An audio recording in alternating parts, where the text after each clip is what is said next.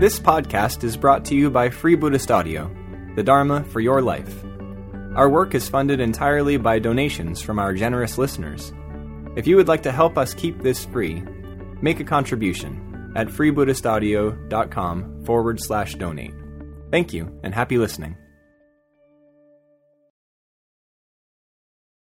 I must say, I thought that little exchange between the two of you was a rather lovely way to start the session on interconnectedness, really. So it doesn't really matter where the mantra comes from, does it? It just arises.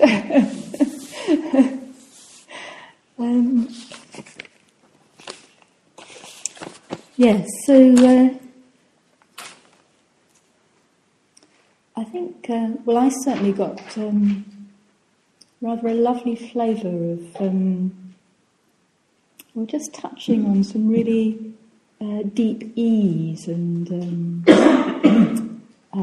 calm and sensitivity out of the practices that we were doing yesterday around the Anapanasati, with the breath. Can you all hear me, by the way? Is this level? A little bit louder, okay. Point your face a bit this way as well when you speak, because of... well, do Wimbledon, shall we?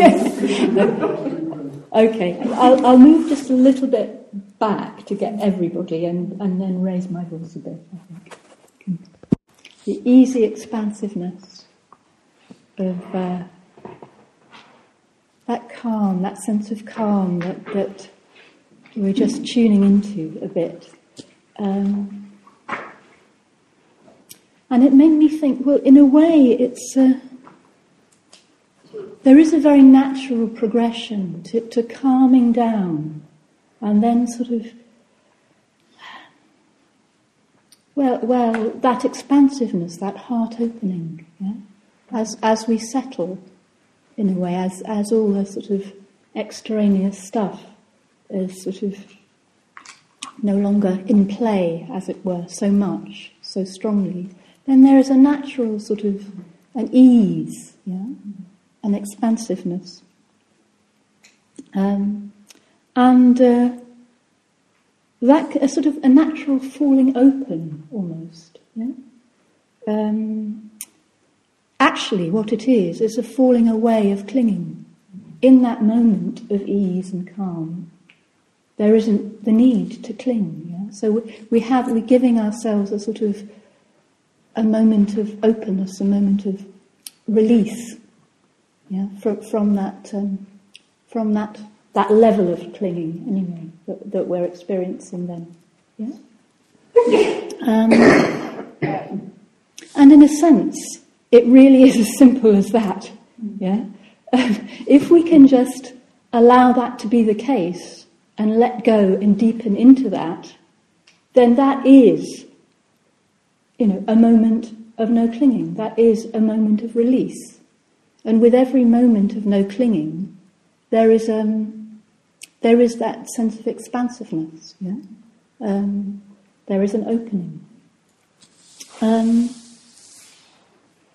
So the Bodhicitta, the heart of awakening, the mind of compassion, whichever way you want to combine those qualities, is it is that total opening, that total falling opening, without any need for any clinging on any level.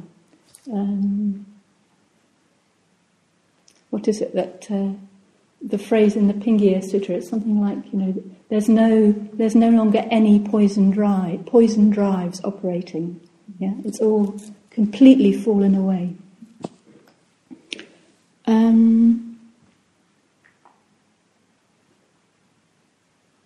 And in that falling away, there's no sense of separation with anything, because there's nothing that needs to feel separate. There's nothing to feel separate. It's not emerging.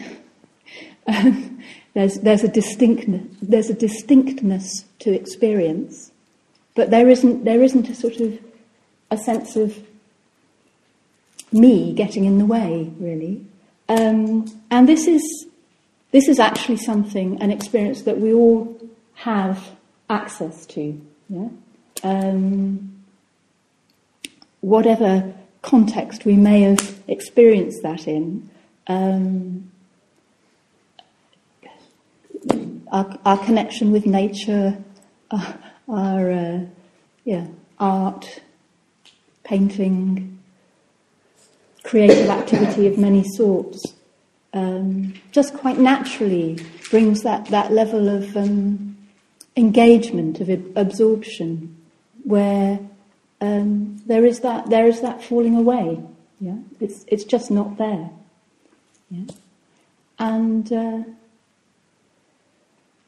I thought it was lovely, actually, the way Kamalashila answered a question yesterday, and Pandoni, it was your question about, well, can I just sort of see the next level of I, me creating a next level of I.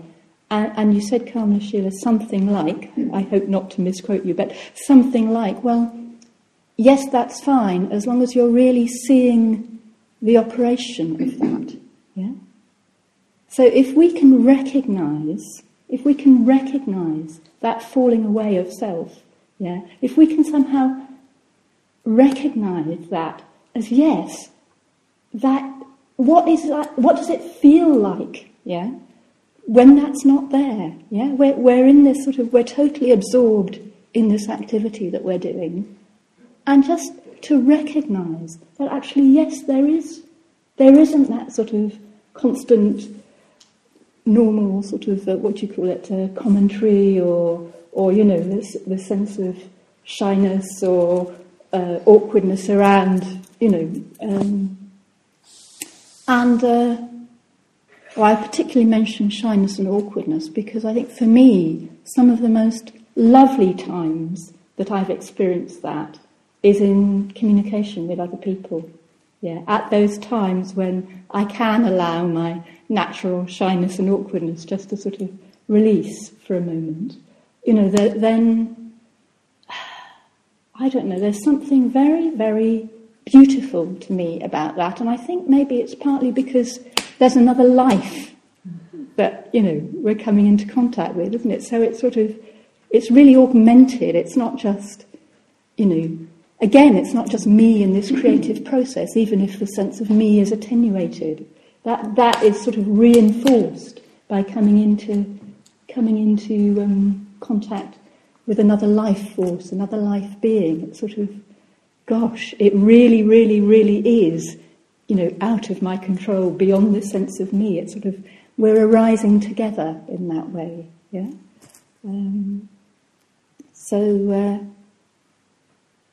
I must admit, when I hear the word bodhicitta, it's a bit like, what's that? I can't remember who in the suttas. He hears the name of the Buddha. Yeah. Did you say Buddha? And I get that with the bodhicitta. Actually, it just I don't know. There's something so beautiful there to me. It's so sort of liberated and free, and yet connected. Yeah.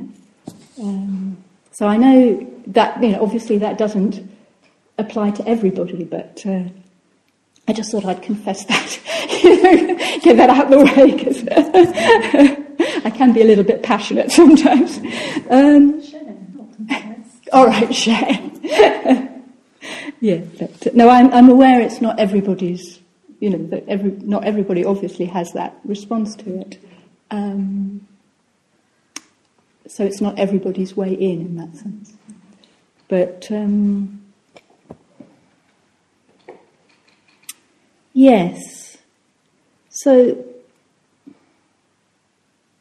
I think so that's the sort of the spirit, if you like, or the feeling or the condition, or what, I'm not sure what to call it, of bodhicitta, and that we can get at in many ways, as we've been describing. We can get at it through the practice of attending and letting fall away, and really entering into that letting go and that openness that arises in that moment. And we can also we can also look at what's going on in that process of responding to other human beings, and work in that area, explore in that area. It has an advantage of, well, it being by its very nature not very conceptual.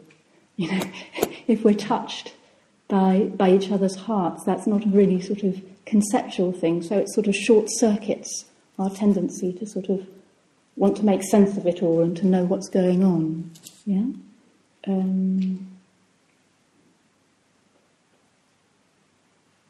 Again, it does help to have that sense of recognition, or aha, or wow, you know, in that moment of you know, there not being the self there, but it does. Yeah, it does. It's a lovely sort of non-conceptual way in, and it's also, yes, it can be. You can really feel that sense of expansiveness. Yeah? For me, I can even feel that sense of expansiveness when, in a sense, I haven't got very far with the practice, you know, because it's. How to describe the mechanics of this? I think when you're coming into relationship with another human being like this, it's a movement away from that closing down. Yeah, it's a movement of opening. Yeah, so it doesn't. It's in a way that in itself is almost enough. That movement of opening. Yeah, so we don't have to sort of. Be able to connect with the whole world, or be able to resolve all the problems of humanity, you know, with this one breath, yeah. But this one breath is displaying, is manifesting, is being that openness, yeah. And if the next breath is also that openness, yeah. Then, well, it's augmentative, isn't it? It's sort of that is then what arises, and that is the moment that we're living in. Yeah? That moment that we're living in is one of openness at that time. So the actual practice of I'm going to focus on what I call the practice of Tonglen, giving and receiving, because mostly we come across that in the context of the Bodhicitta practice, which we do as part of our Mula Yogas. Yeah, but because I want to sort of take a closer look at the mechanics of it, if you like, I'm going to just focus on the bit that is called Tonglen, which is literally giving and receiving.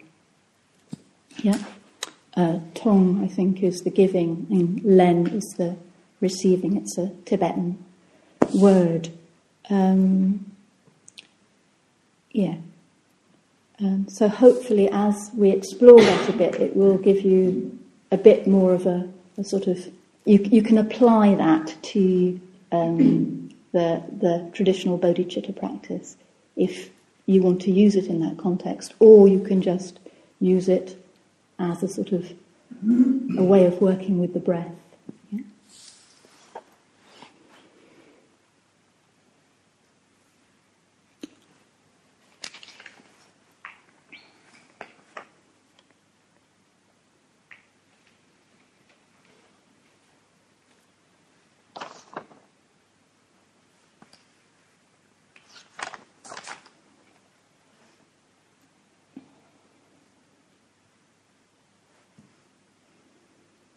So,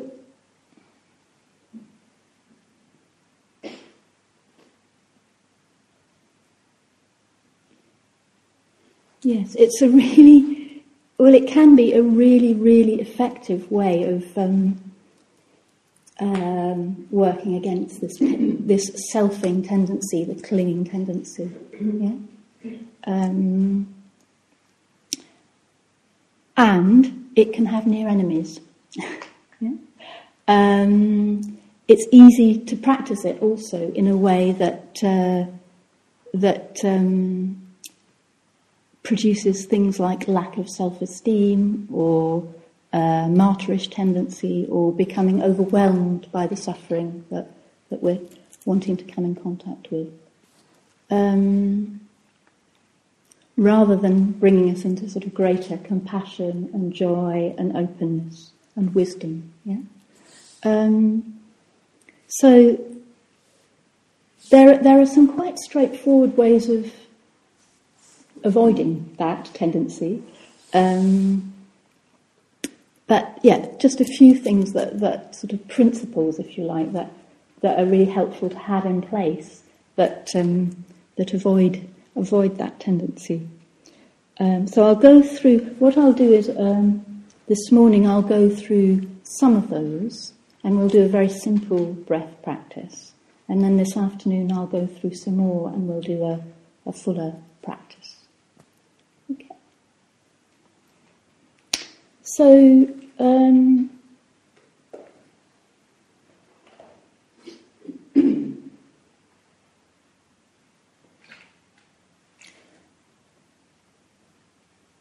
the first thing that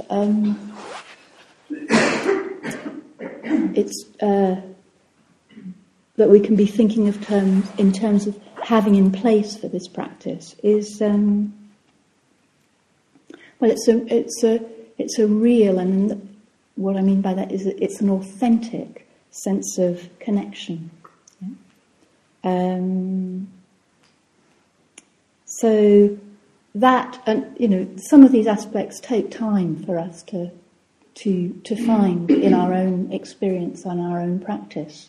And of course, what's an authentic sense of connection one day might not be an authentic sense of connection another day. But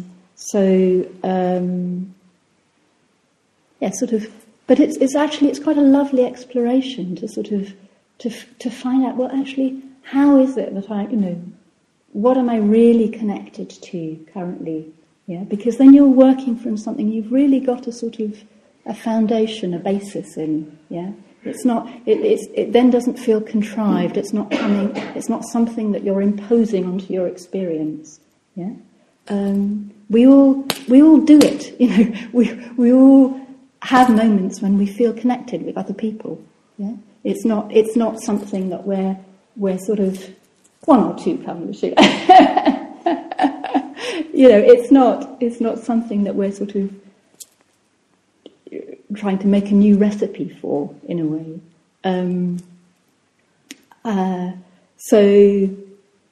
The traditional Tibetan way of talking about this is that we've all been mothers and fathers to each other over aeons, going back. But it doesn't take very much, does it, to sort of think in terms of the way that we're sort of, here we are sitting in this room and we're living experience together and breathing the same air and exchanging life force all the time. We're affecting each other. Don't look so perplexed, worried about this conversation. Inevitably there is that exchange going on all the time. Even if what I'm communicating is my shyness and reserve, that's an exchange of something.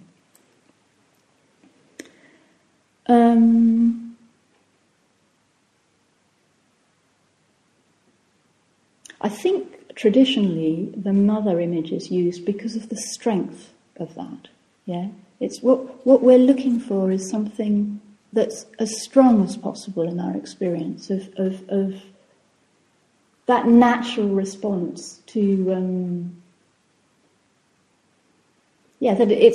that you wouldn't, it's like if someone hurt my foot, I'd respond that naturally, that quickly, to sort of meet that experience. So we're looking for that sort of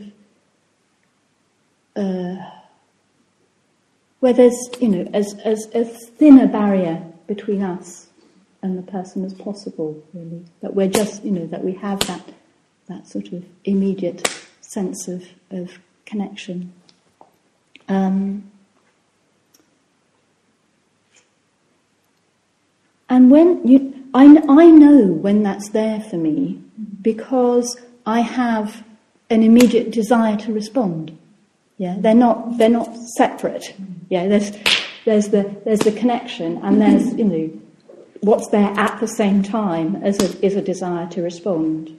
Yeah.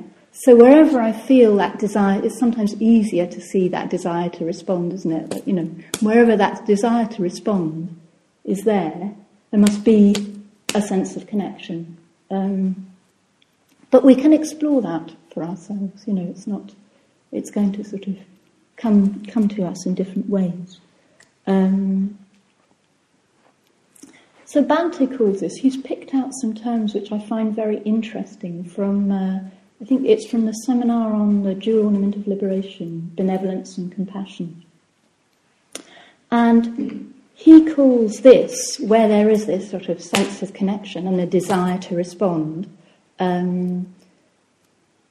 he calls this metta or compassion in relation to beings, yeah? Or metta or compassion with beings as a reference, yeah? And, all of the practices that we do are designed to, so all of the practices that we do in terms of the metta bhavana, in terms of our ethical practice, will, they attenuate our klesha veils, they attenuate those poisons, so that natural response is freer, is more immediate to arise, yeah? So, yes, all of that, again, you'll all have your own ways of doing that. It might just arise naturally, or we might be engaging in different sorts of practices to really enhance that capacity. But in the context of, or I should say, in the context of the way we're exploring things this week, yeah, we've also got another. Another aspect, if you like, of compassion or metta to consider. And that is compassion or metta with dharma as a reference. Yeah? So what this is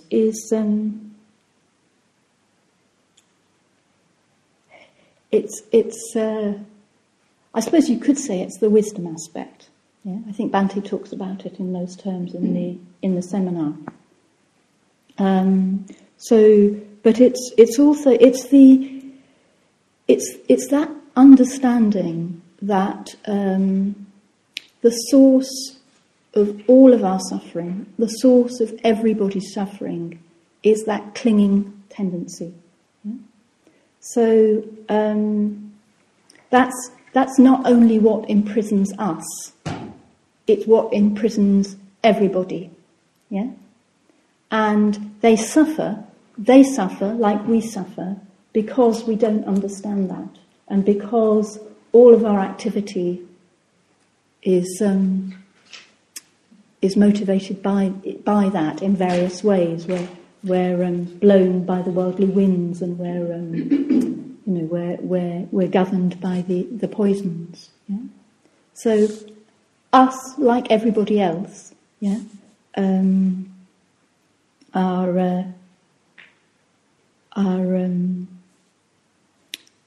we're pulled around by our own confusion about the nature of reality, and that really, really causes suffering. We can't necessarily see that in terms of an understanding because it's too obtuse a lot of the time, but we can certainly see it in terms of the results of our behaviours, the results of the poisons in us, our pride and jealousy and ignorance and all those tendencies. Yeah. So it's, I suppose, I was thinking, I don't know if this is really true, but in a sense this is sort of maybe what also singles us out to some degree from the Christian tradition, because we share with the Christian tradition, don't we, that sort of, that desire to help beings and respond, and that can be really strong and really beautiful and really, but actually it's that sort of, it's taking that, if we're really, really going to help beings, we do have to, at some point, address this level of self-clinging, both in ourselves and, in other people. Yeah.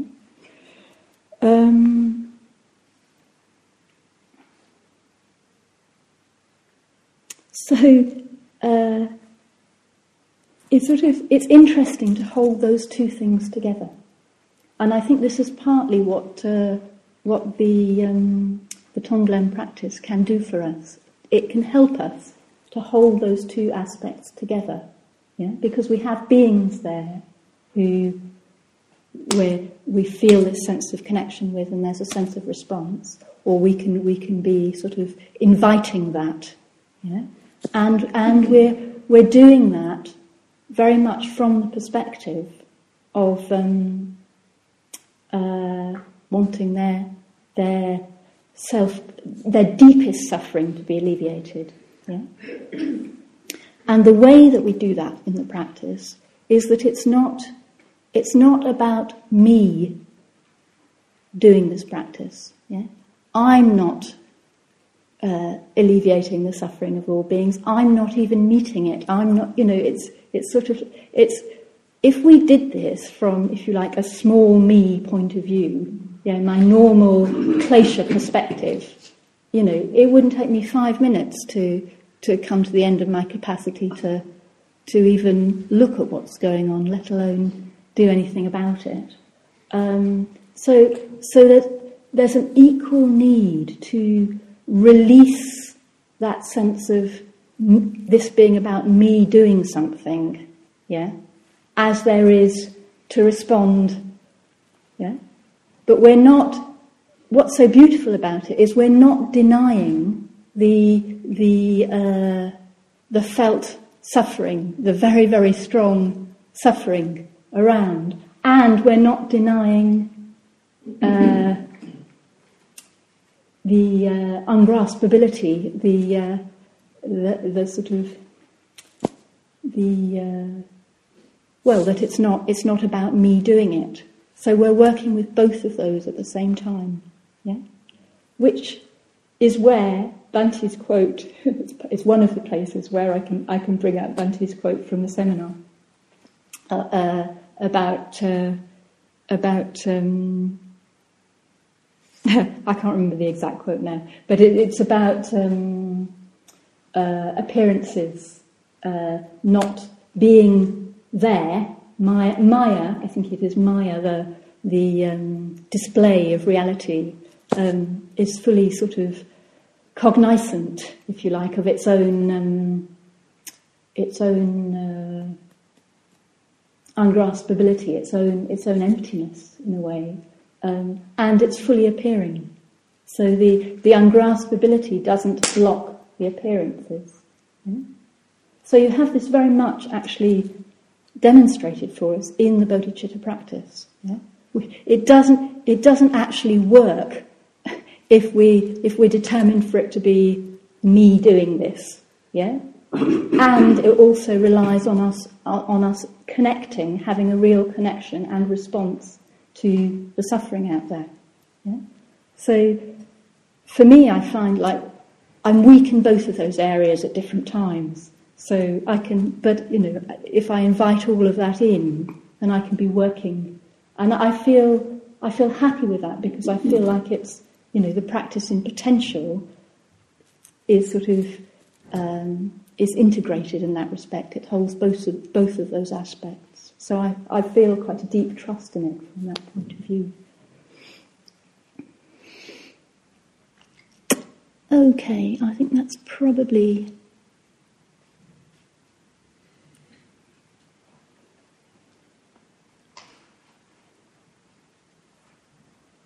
enough.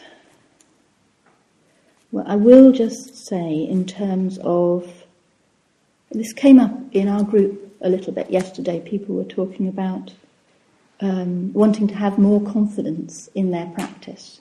Yeah. And I think in the Tonglen practice, it makes it quite clear that the source of our confidence, well, it's not in me being able to do the practice, because it's not about me doing anything. Yeah, what we're basing the confidence in is confidence in the Dharma. It's confidence in the way things are. Yeah, that's where the confidence is. Yeah, so that's another aspect that we need for this practice.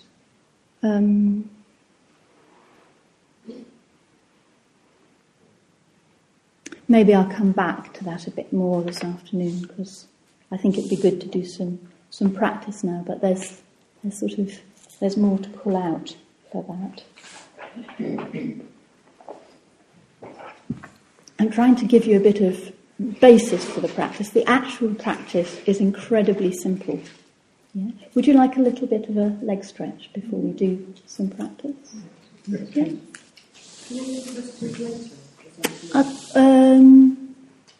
All right. Well, shall we have questions and then a leg stretch? Yeah, you can stand up while we're having the questions. Yeah. Okay. Yeah, sure.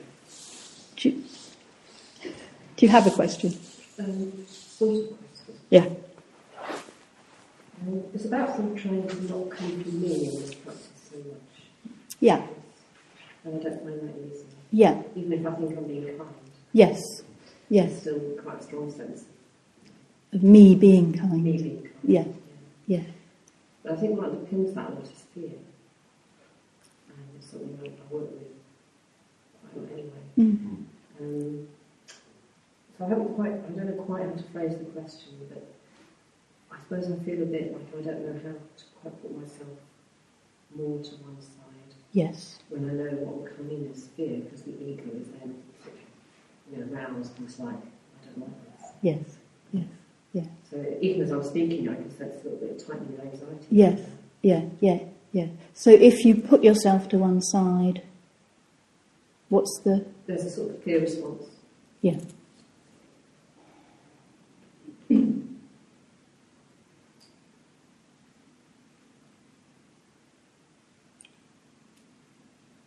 I think I can I'll go into that more this afternoon, but probably also in the practice, because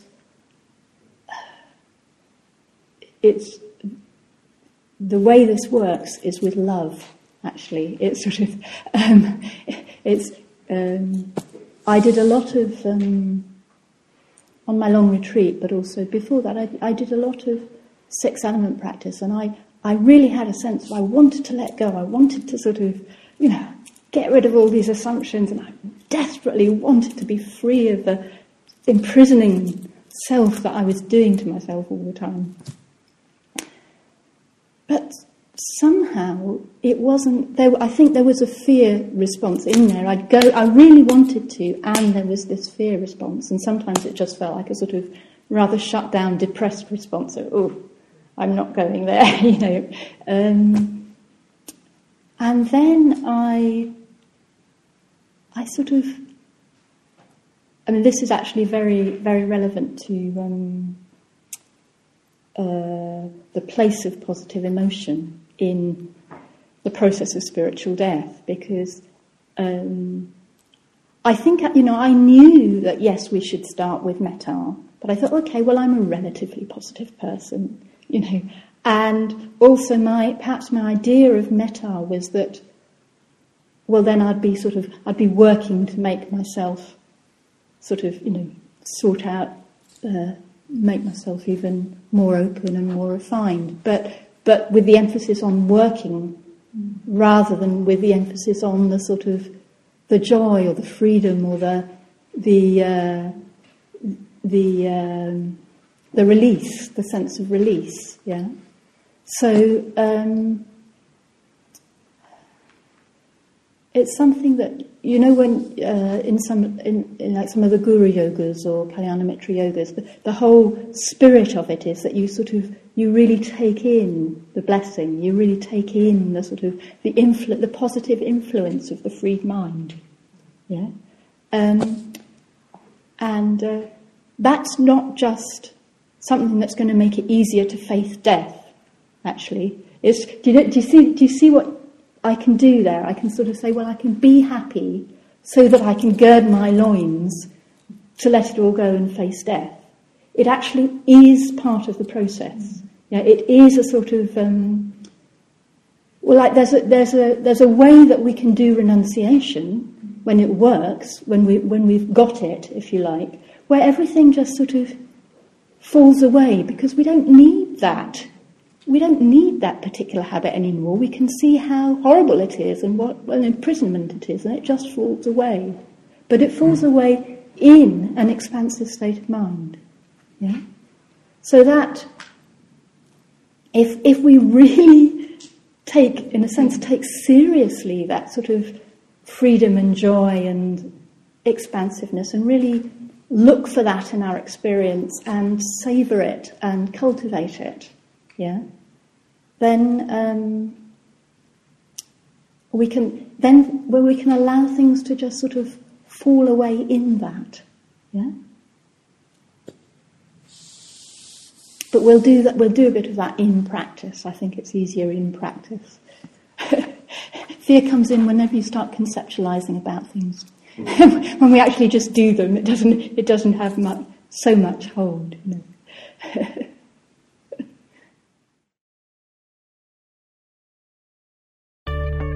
We hope you enjoyed this week's podcast.